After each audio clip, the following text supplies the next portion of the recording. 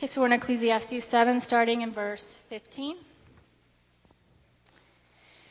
In my vain life I have seen everything. There is a righteous man who perishes in his righteousness, and there is a wicked man who prolongs his life in his evil doing. Be not overly righteous, and do not make yourself too wise. Why should you destroy yourself? Be not overly wicked, neither be a fool. Why should you die before your time? It is good that you should take hold of this, and from that withhold not your hand. For the one who fears God shall come out from both of them. Wisdom gives strength to the wise man, more than 10 rulers who are in a city. Surely there is not a righteous man on earth who does good and never sins. Do not take to heart all the things that people say, lest you hear your servant cursing you. Your heart knows that many times you yourself have cursed others. All this I have tested by wisdom. I said, I will be wise, but it was far from me. That which has been is far off and deep, very deep. Who can find it out? I turned my heart to know and to search out and to seek wisdom and the scheme of things, and to know the wickedness of folly and the foolishness that is madness. And I find something more bitter than death, the woman whose heart is snares and nets, and whose hands are fetters. He who pleases God escapes her, but the sinner is taken by her.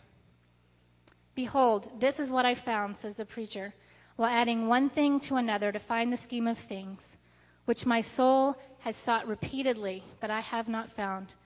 One man among 1,000 I found, but a woman among all these I have not found. See, this alone I found, that God made man upright, but they have sought out many schemes. This is the word of the Lord.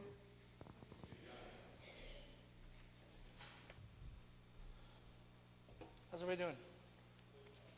Good. I'm glad you're doing good.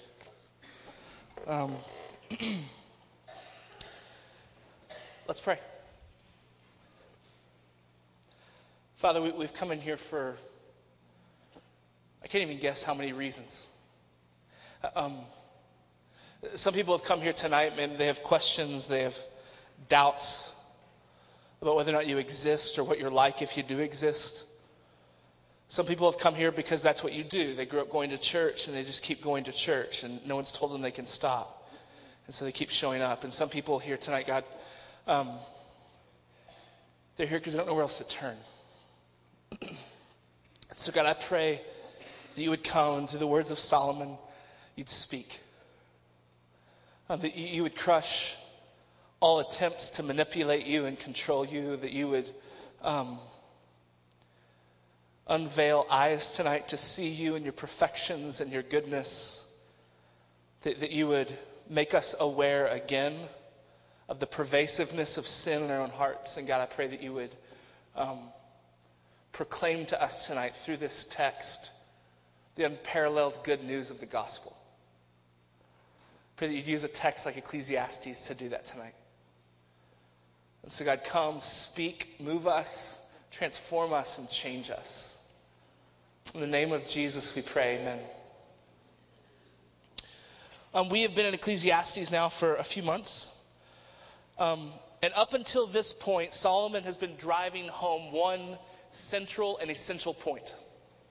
And that point is that if you're here tonight and you want joy, and by joy I mean something lasting, something immovable, a rock that you can take hold of and root a life in, that if you want joy, if you want something that's eternally weighty, that has significance, that's not just a passing fog or a phase, if you want something to build a life on, something to root all of life in, you're not going to be able to do it by trying to find it and take hold of it and control your own life.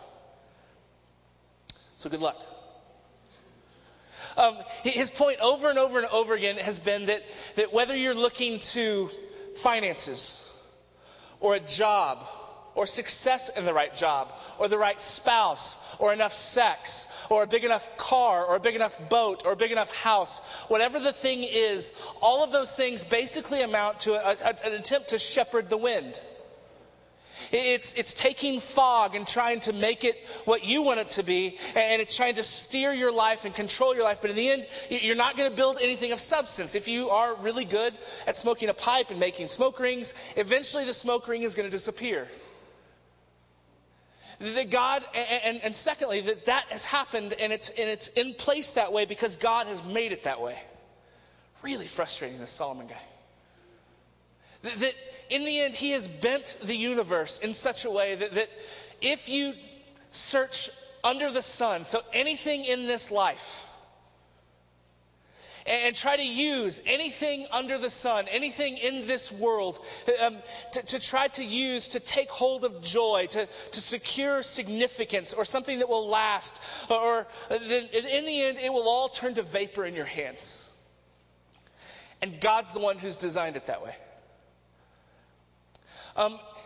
And so he is heralded over and over and over again that the one who rules the universe, the one who appoints times and places, the one who has bent the world the way he has, the one who actually runs things is not you or I. We're not sovereign. We don't get to control things. We don't get to steer the course of the universe. God steers it. God is the sovereign one. And so he ended, where we ended last week was verse 14, which we read tonight. And I just wanted to get it out in front of you again. And it says, in the day of prosperity, be joyful. And in the day of adversity, consider. God has made the one as well as the other, so that man may not find out anything that will be after him. In other words, you don't control what comes after you. And if in your life right now you're experiencing adversity, Solomon's word is God did that. And if you're experiencing prosperity, God did that. And so he's presented us with this fact. God runs everything. Okay? That's all of Ecclesiastes up until now. So if this is your first week, don't feel like you missed anything. You now understand the first 7-ish chapters of Ecclesiastes. But that raises a question, right? A really important question. I mean, if I'm not in control of the deal, if I don't get to create my own prosperity and create my own adversity, maybe I could somehow come up with some way to leverage God. I'll illustrate it like this. We have 3 amazing, beautiful children. Someone laughed. They're amazing and beautiful children. And they have come at this point in their life that 2 of them are 6 and 1 of them is 4. The 6-year-olds are twins. They have come to realize that they do not control their own candy destinies. So for them, candy is the vapor. It is the thing they want. It is the thing they want to take hold of, particularly, well, all 3 of them really. And so they've come to the point of verse 14, recognizing if I receive candy, God, via mom and dad, have done that. And if I don't receive candy, adversity, God, via mom and dad, have done that. I'm not sure they've made the connection between mom and dad and God yet, but they know that at least mom and dad are the ones who say no. And there is, beside my desk, a drawer that Jenny now knows about. And in that drawer are various candies. Right now, there are white chocolate Hershey's Kisses with cookies in them. You know what I'm talking about? Amazing. And I threw them out, there were gummy bears. The gummy bears had become not as gummy as they once were. They were hard. Like I could throw them and you would stew. And so everyone else in the house, and now everyone in the house, knew about this candy drawer. I'm sure my wife knew. She knows everything. But now you know. But I threw the... Anyway. Okay. And so a pattern ensued once my children realized that candy was there. And in the morning I would wake up, go downstairs, sit at my desk, read a little bit, pray a little bit, think about my day, have this wonderful, holy, alone time with God. And then my children would join me. And the children would come up, and they had 3 very, very different ways of approaching the exact same concern and question. So, Molly if my head was turned, if I was in a different part of the house, if I'd gotten up and gone for a walk outside, would, for that moment, ignore, possibly, the authority invested in me as her father, open the drawer, take some candy, based on the fact that back in the past, I let her have candy, and so now she's probably allowed to have candy. And so she takes the candy, she closes the door, and she walks away. Okay? Ignoring. Not good. Second way. Molly does this as well if I'm in the room. Hayes does it often. He comes down and behaves perfectly. He'll start picking things up. He'll actually offer to take my trash out. Seriously. He'll offer to take Dan's trash out, whose office is the next one over. He will sit quietly with, Molly does this too, he'll pull a Bible off the shelf, and he'll sit on the couch and read the Bible, every once in a while looking at me. Good morning, Father. I am reading my Bible. Can I get you some coffee? And so, sitting very, very carefully. And then at some point, I know it's going to come, and usually after about 6.5 minutes, he will get up, walk over and say, pat me on the shoulder, but not just like a tap, but like a pat, like, brother, father. Dad, I remember the candy that you let us have? And he says it's exactly like this, and he's 6. Remember the candy that you let us have like a couple days ago? You know, in the drawer? The really good ones. Can I have some of that? And then there's Carson, who's learned none of these tricks yet. And she will come down, jump on top of my desk, or ask me to put her on her desk. She can't quite jump that high, but she will ask me, hey, can I sit up on your desk? And then she will look at me and not stop asking, can I have candy? Can I have candy? Can I have candy? Later. Because my answer is always, well, later, a little bit later. Then she'll wait a couple seconds, say, hey, Dad, can I have some candy now? And Solomon wants to confront the reality, the very real reality, that all of us approach God that way. That once we've acknowledged that there is a God who rules the universe, that there's a sovereign. In fact, he would, I think, go as far as to say that all of us inherently know this. Even the most ardent atheist among us would that inherently, maybe subconsciously, may be buried under all kinds of layers of rational arguments against it. All of us know there's a God, and if God has the name God, then he has to act like a God, which means he rules everything. Which means we don't have control. If prosperity comes to us, we didn't earn it. We didn't gain it for ourselves. If adversity comes to us, then we didn't bring that. We don't have control over these things. And at the end, God brings these things. And so is born the whole idea of religion. If we can't gain joy by our own hands, by collecting enough money or having enough sex or getting a big enough house or succeeding enough in a good enough job or raising kids perfectly enough or having the perfect kind of marriage, if we can't take it by our own hands, maybe we can come up with some sort of system, some way of leveraging God's sovereignty, leveraging God's control. And in essence, we all come downstairs and we sit on the couch and we pull out our Bibles. And we think for those 30 minutes or those 6.5 minutes, or maybe it's not sit on the couch and read the Bible. Maybe it's if I recycle enough, or if I do enough good deeds, or if I'm nice enough to people that are weird and I shouldn't have to be nice to. If I do whatever the list or the thing is, somehow then I can leverage God and I can get what I want from him. God becomes daddy sitting at his desk with a drawer full of candy. And if we can just figure out the right code, the right buttons to push, the right way to organize our life, the right set of morals or rules to follow, or the right purpose for our life, if we can get whatever that thing is, if we can find the secret code, the secret prayer, the secret pattern of life, then maybe Daddy God will give us what we want. So Solomon now turns to confront righteousness. And so he begins, right? He begins by saying, in my vain life, I've seen everything. An observation that many of us have probably seen. He says that, look, he's beheld a righteous man who dies in his righteousness, and a wicked man who lives a long time in his wickedness.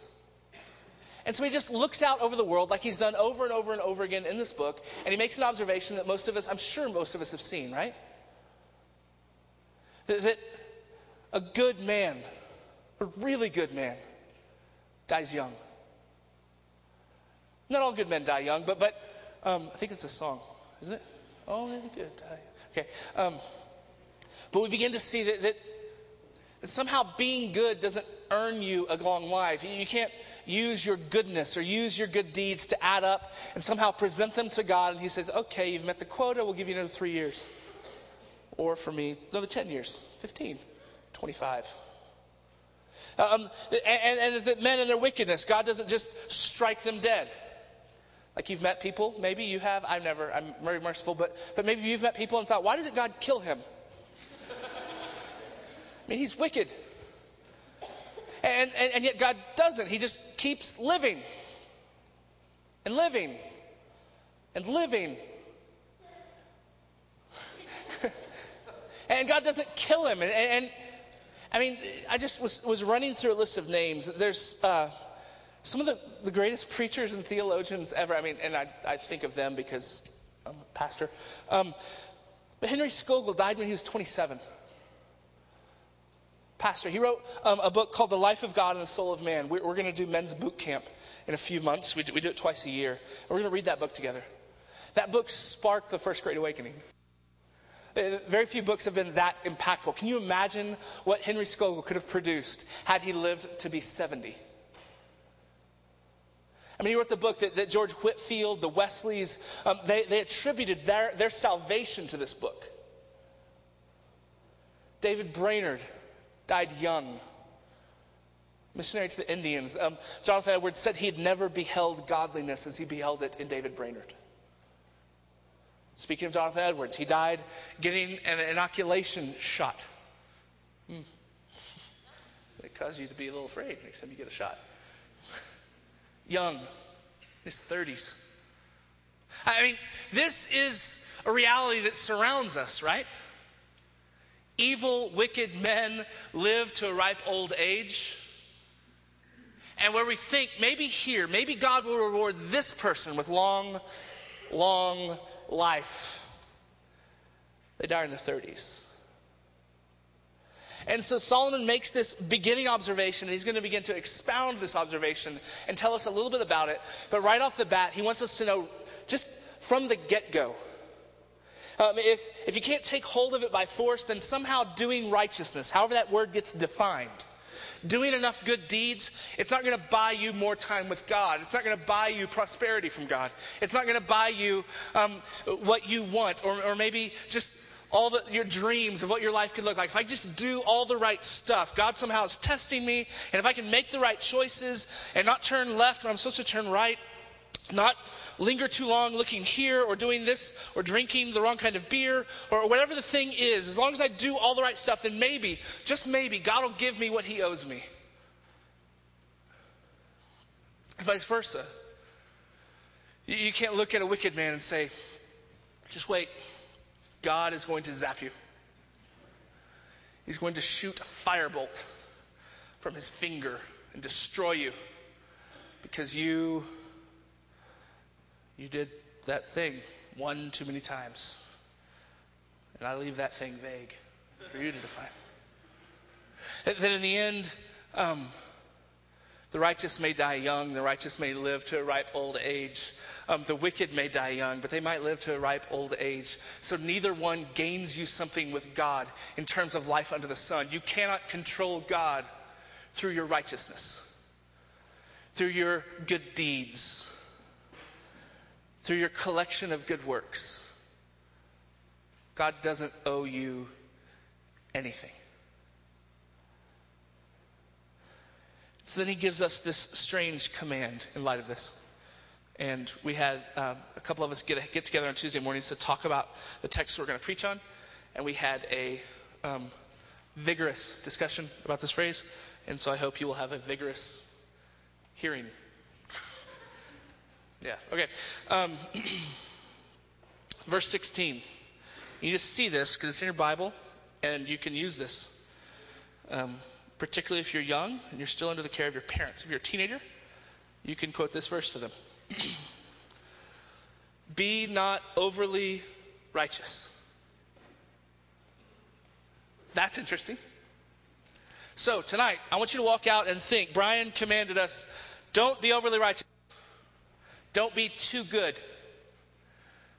Is that what it means? I guess Solomon commanded us, hey, don't do too many good things. Because if you do too many good things, then you're just a fun killer. So, be just a little bit wicked, but not overly wicked. And do some good stuff, but not overly good stuff. So kind of live in this nice, healthy middle. Having fun, but not too much fun. Doing some good, but not too much good. Is that what he's saying? I don't think so. So what does he mean? Be not overly righteous. And he goes on, he says, don't be overly wicked as well. And don't be overly foolish. And so he seems to be maintaining, hey, don't go too far that way and don't go too far that way. But there's two illustrations in the text that I think kind of illuminate what these mean. He gives two examples of what this kind of thing looks like. And the first one is very, very telling. I'll get to the second one in a minute. I'm leaving it for later in the hopes that I'll run out of time. So we're going to go with the first. The second one has to do with the ensnaring woman. Sorry, so I'm avoiding that one. So the first one we're going to start out is when he says this. He says, look with me. Verse 21. Do not take to heart all the things that people say, lest you hear your servant cursing you. Your heart knows that many times you yourself have cursed others. So combining two ideas that I think they'll help kind of shed light on each other. On the one hand, the command. Trey, you're in the front row, someone in the second row. Be not overly righteous. Point one. Point two. And in light of being not overly righteous, don't take to heart all the things that Eric is saying behind you, about you right now. So what kind of over righteousness would lead one to take to heart all that Eric is saying about? So let's everyone look at Trey and Eric. Eric's talking to his wife about Trey, saying mean, grotesque things about him, and Trey is taking it to heart and fuming. He's crying even. Sorry, I thought he'd be angry, but he's crying. So what's going on in Trey, if Trey's being overly righteous, that would lead Eric to say, lead him to respond poorly to Eric's criticisms? I think it's attaching your identity to, it's believing that somehow you've earned something or gained something that can allow you to hold your chin up high, that you're somehow better than other people around you because you've been righteous.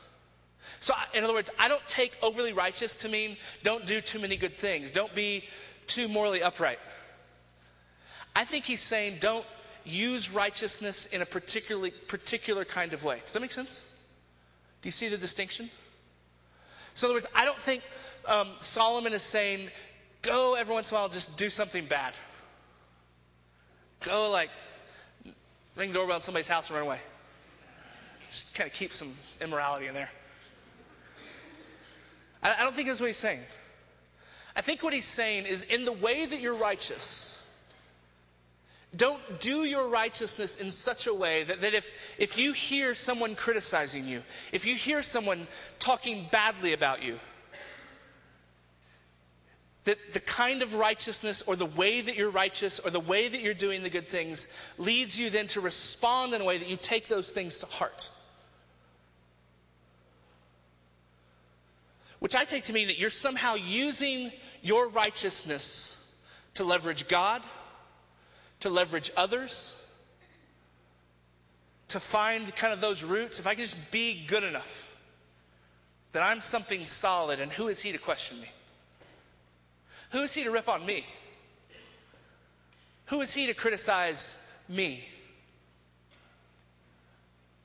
I think most people, when they hear Christianity,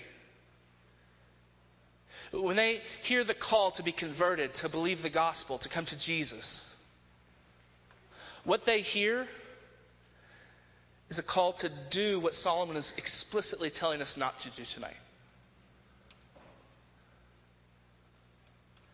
They hear a call to moralism.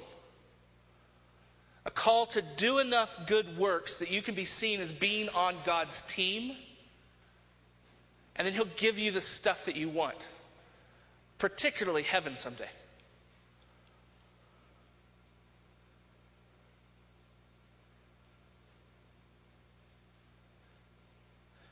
Solomon wants to destroy that tonight, and I want to destroy it tonight. God cannot be leveraged by your good works. And I think all of us are tempted to live this way, to think this way, to act this way. And it comes up when someone criticizes you. Or you think that someone doesn't look at you with enough esteem. Or maybe somebody thinks you're not quite the father that you should be, or the mother that you should be, or the pastor that you should be, or the type of person who's good enough, who measures up. And then we can't help it. I mean, sometimes we fly out. Maybe some of you get really angry in those moments. Or if you're like me, you find yourself constantly not able to escape the conversation, just constantly in your head, having the conversation over and over and over and over and over again, somehow wanting to find a way to prove to them that you really are a good person. I promise, I'm not a jerk. And so you find yourself constantly, like tapes going off in your head, that you constantly go back to it. I think for most of us, the Christian religion at its root is simply a fancy, nice, organized form of moralism. A way of earning something with God, a way of leveraging something with God. And it takes all kinds of different forms. There's religious moralism.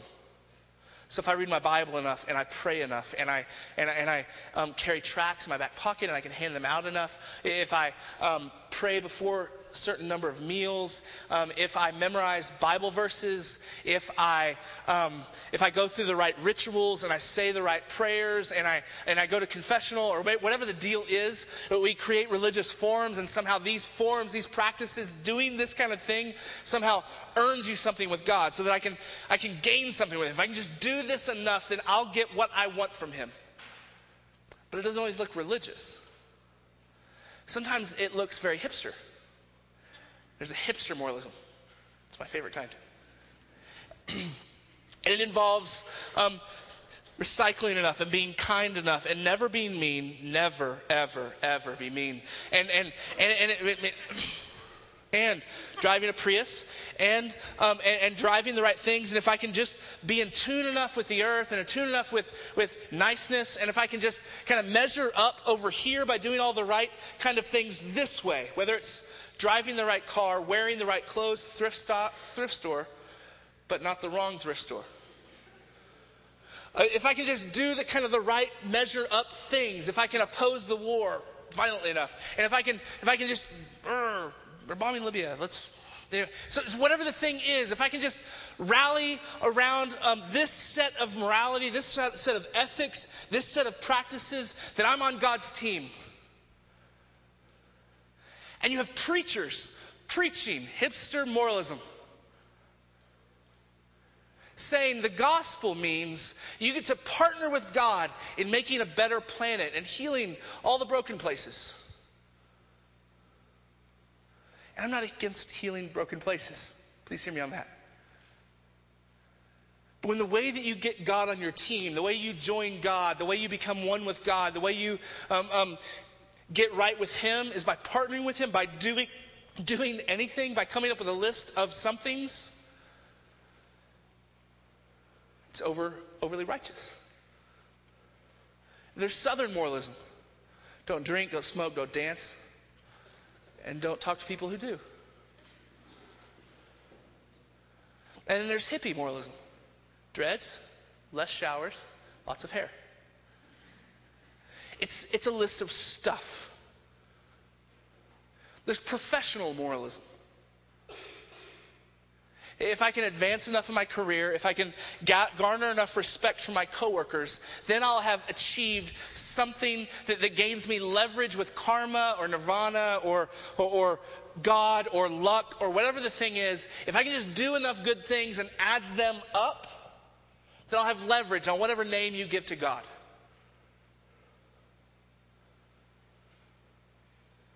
You cannot leverage God. And his first example here is the easiest way, because people are talking bad about you, to make you all neurotic. Right now, someone is talking bad about you. Someone's here talking bad about me. The easiest way to test that, and you need to test it. One of the things that Luther said, we put this on your little handout deal, is the default condition of the human heart is not irreligion, it's not atheism, it's religion. And we may give a different name to God. We may do something different with however we define the word God. But in the end, it's trying to earn something. It's trying to prove something. It's trying to garner enough somethings.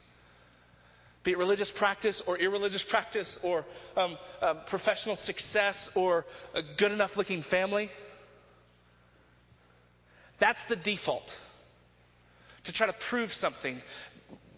Leverage something with him. And the easiest way to test it, it's just to overhear someone saying something negative about you. Maybe mild criticism. Maybe they didn't even mean to criticize you. Maybe your husband really did think that it would have been a little bit better with more meat and cheese in it.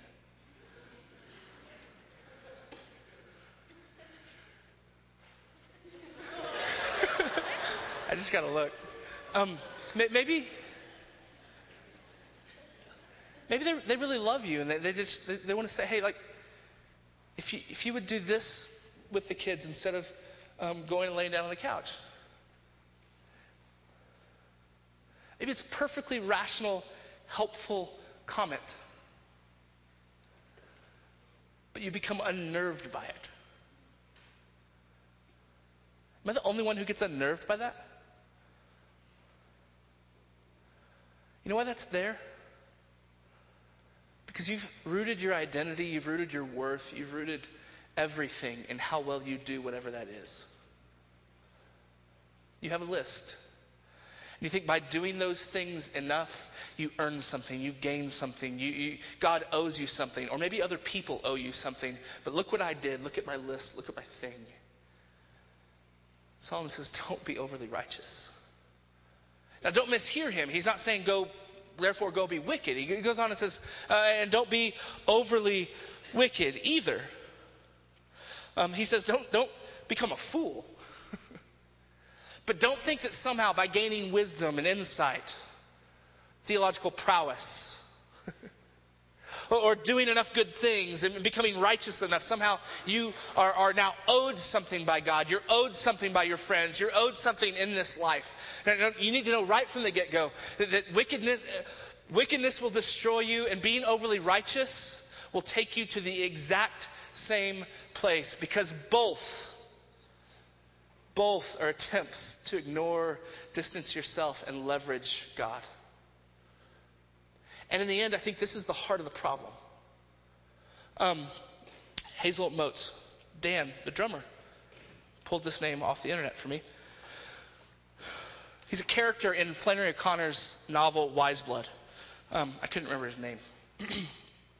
Flannery O'Connor is one of my favorite authors. And she says this about Hazel. The boy didn't need to hear it. This was moral correction for Hazel. He didn't need to hear it. Why? Because there was already a deep, black, wordless conviction in him that the way to avoid Jesus was to avoid sin. Isn't that beautiful and terrifying? That if I can somehow be righteous enough, I won't have to deal with God. All I'll be owed from him is a good life, a good career, a good family, and all the joy I want. but at its root, just trying to avoid God. Those who pursue wickedness. Molly, when she comes in to get the candy when I'm not there.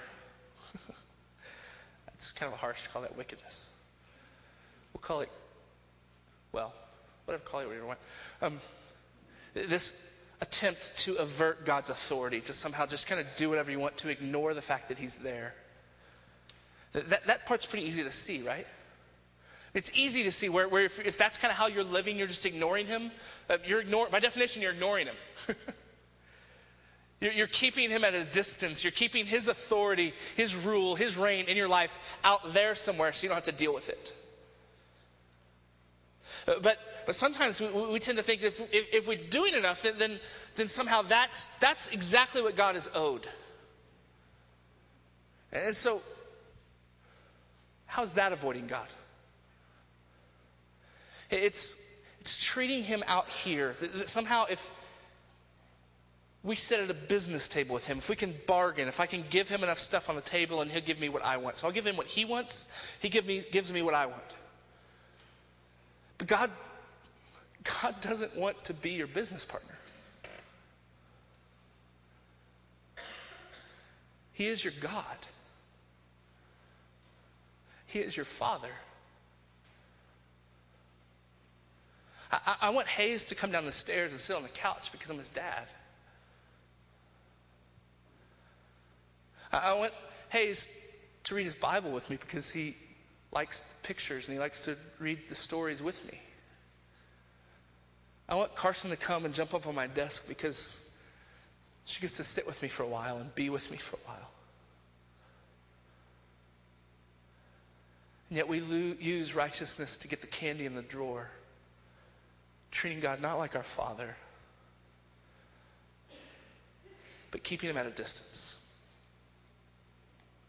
C.S. Lewis wrote a book called Surprised by Joy. It's an absolutely amazing book, and I would encourage all of you to read it. It's the story of his early life and kind of leading up to ultimately ends with his conversion. The story does, but his he talks about how how tenuous and weird his relationship with God was early. As a young boy, he felt like God was this kind of demented overlord who he needed to kind of make happy by doing enough confessions and doing enough of the right things and keeping him happy somehow. And then he came to realize that if God was there, he's sovereign, he rules the universe. And so what he wanted most was to not be meddled with. He was kind of the kid who liked to sit in the corner and not be bothered. And so he became an atheist, not because he found no evidence for God, but because, actually he didn't become an atheist, he became an agnostic, because he didn't want to be troubled. He didn't want all of the complications that came with admitting that there's a God. And if there's a God, it's the God revealed in Jesus and the God who pursues us like a hound. He didn't want to be meddled with. And my concern, my prayer for us this week has been this. I'm afraid that some of us are here, and maybe even the impetus for you coming tonight was for one more week you wanted to keep God off your back.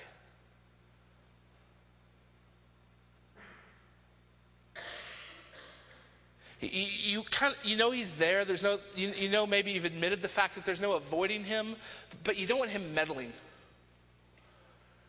You don't want him involved in all the little details and messes of your life. So you come here, and that kind of gets you the distance that you need. It gets you the leverage that you need. You can kind of throw up your hands, hey man, leave me alone. I did the stuff that you want.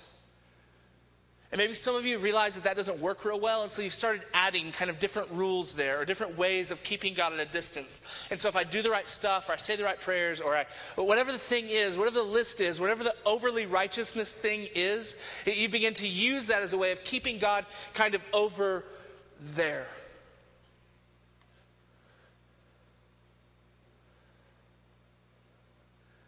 And I want you to stop it.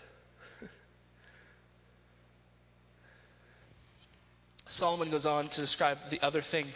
I'm going to get to it because I'm not out of time. The other thing that can happen, and He talks, it's kind of out of the blue, right?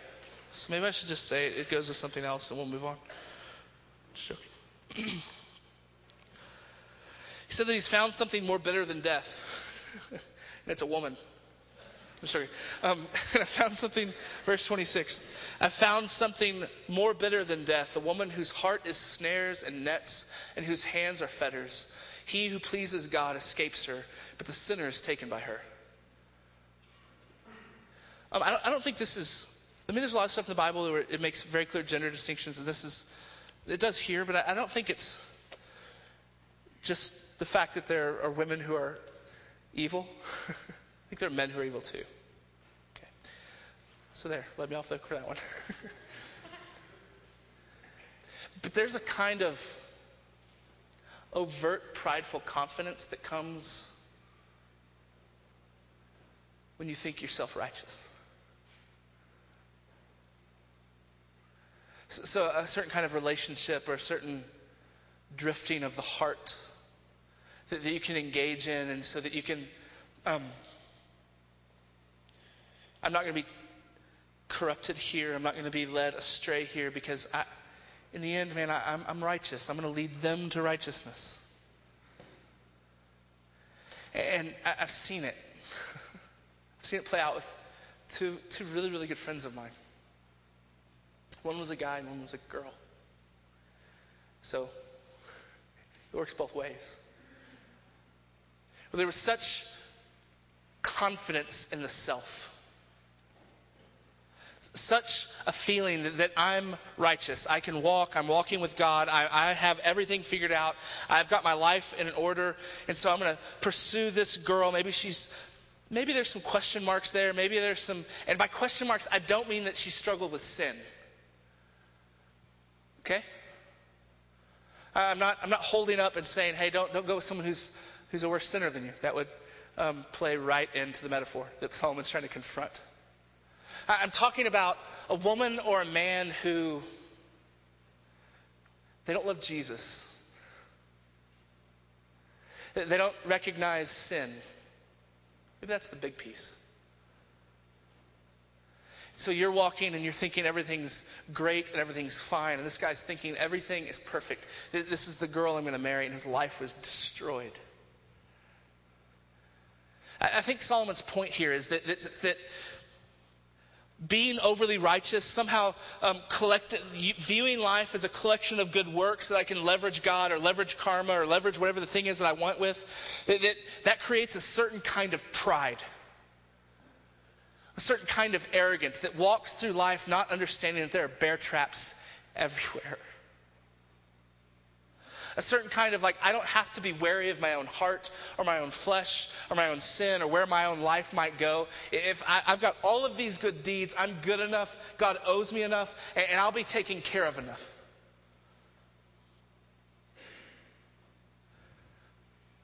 So you date the wrong guy, or you date the wrong girl.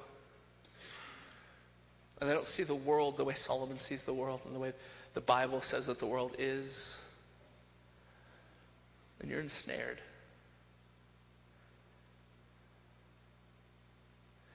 So what's the answer? Okay, Brian, you just told me I shouldn't be overly righteous, and yet I shouldn't also be overly wicked. So what's the right answer? Where's the path to life? How do we get out of this kind of bind? What's the way forward? It's the same thing that Solomon said again and again and again.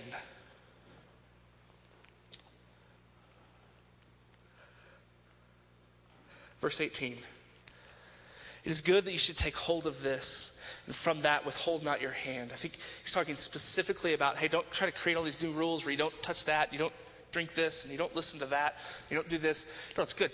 Enjoy the life that God set before you. Not in sin, but take hold of.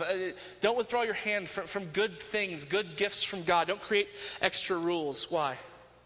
For the one who fears God shall come out from both of them. So the answer, Solomon says, to an overly righteous heart is to fear God. Some of you say, wait. You stuttered as you said it. Wait. If I really fear God, then I'll obey him. I'll do everything that he says. I'll work extra hard to make sure that I don't do all the wrong things. Not this kind of fear. Because if you actually fear God, if you recognize, as Solomon says, every time he fears God, every time he uses the phrase fear God, it's explicitly connected to this idea that God is sovereign and huge and holy and unmanipulatable. So the answer is to see God as he is, perfectly righteous, perfectly holy, better than you thought. Unmanipulatable. You can't put enough pile of good works on the lever to kind of make him lift up or stand up and do what you want him to do. He's bigger than that. He's more glorious than that. The beginning answer to this is not, I'm going to fear God and therefore I'm going to try to measure up. If you actually see him for who he is, if you begin to fear him for who he is, you're going to stand in absolute awe and you're going to toss aside your good works, realizing they will never measure up. You can never do enough good stuff to earn something from him.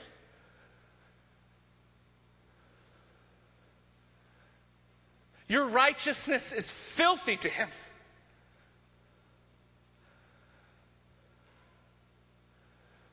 You can never make him love you. And once you get there, you'll realize you need grace, which is the only way to come to God. I want to end in Romans chapter 3. So if you have your Bible, flip there. Solomon said in the text that there is, as he looks out, that one, no one is righteous, no one is sinless, no one is without blemish before this God. And he goes on later to say that God has made man upright, but we're always looking for schemes, we're always looking for some way to manipulate him. And then we turn over to chapter 3 and we get to verse 10b. Okay. We get to 10b, and we find Paul now is coming to kind of his summary statement as he's observed mankind. He's done the exact same thing in these 3 chapters, kind of, that Solomon has done in Ecclesiastes. He's looked at and scanned all of mankind, and here's his assessment. Hipster morality wouldn't work for him. He's not very nice. None is righteous. Thanks, Paul. No, not one. No one understands. No one seeks for God, at least the God who is there. All have turned aside. Together they have become worthless. No one does good, not even one. Their throat is an open grave. They use their tongues to deceive. The venom of asps is under their lips. Their mouth is full of curses and bitterness. Their feet are swift to shed blood, and their paths are ruin and misery. In the way of peace they have not known. And there is no fear of God before their eyes. It's Paul's translation of Solomon. And he looks out at the world and said, there's no one righteous. There's no one who fears God. There's no one who pursues God. There's no one who can get God to do what they want because they haven't earned it. They can't earn it. But then he turns and in 3 verses he says this. But now, the righteousness of God has been manifested apart from the law. Although the law and the prophets bear witness to it, the righteousness of God through faith in Jesus Christ for all who believe, for there is no distinction. For all have sinned and fall short of the glory of God and are justified by his grace as a gift. So Paul completes the thought of Solomon. And this is where we want to end tonight. If you've come here tonight or you find yourself in your own life, a place where if I can do enough, if I can be moral enough that I can get God to do what I want, Solomon's call is to fear him, fear God. And maybe you've begun to touch the fact that there is a God, so maybe I should do something to kind of appease him. Solomon's word is stop. You can't. Fear God. Maybe there's some in here who are ignoring God. You're pretending or living as though he does not exist. And so you're just excelling at wickedness. Fear God. If you're overly righteous, fear God. If you're overly wicked, fear God. And ask him for mercy.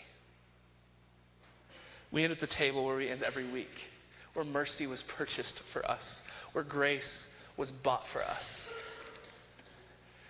That Jesus Christ came and in his death paid the penalty for all of our unrighteousness.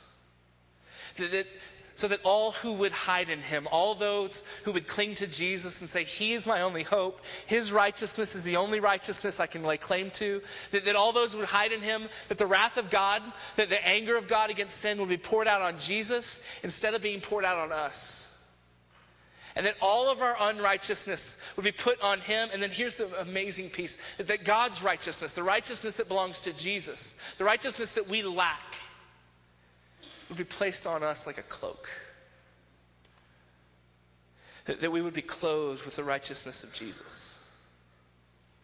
So tonight, if you're a follower of Jesus, or if you would hide in him for mercy, we invite you to come forward tonight and to take the bread and dip it in the wine and partake of this meal with us. And if not, maybe you still have questions. We would love to talk to you about your questions. But I would ask you to not come forward, not receive this meal, to sit in your seat and think on the reality of God. Think on the depths and the reality of the gospel. And I would plead with you, be reconciled to God. Believe this message and receive life. Let's pray.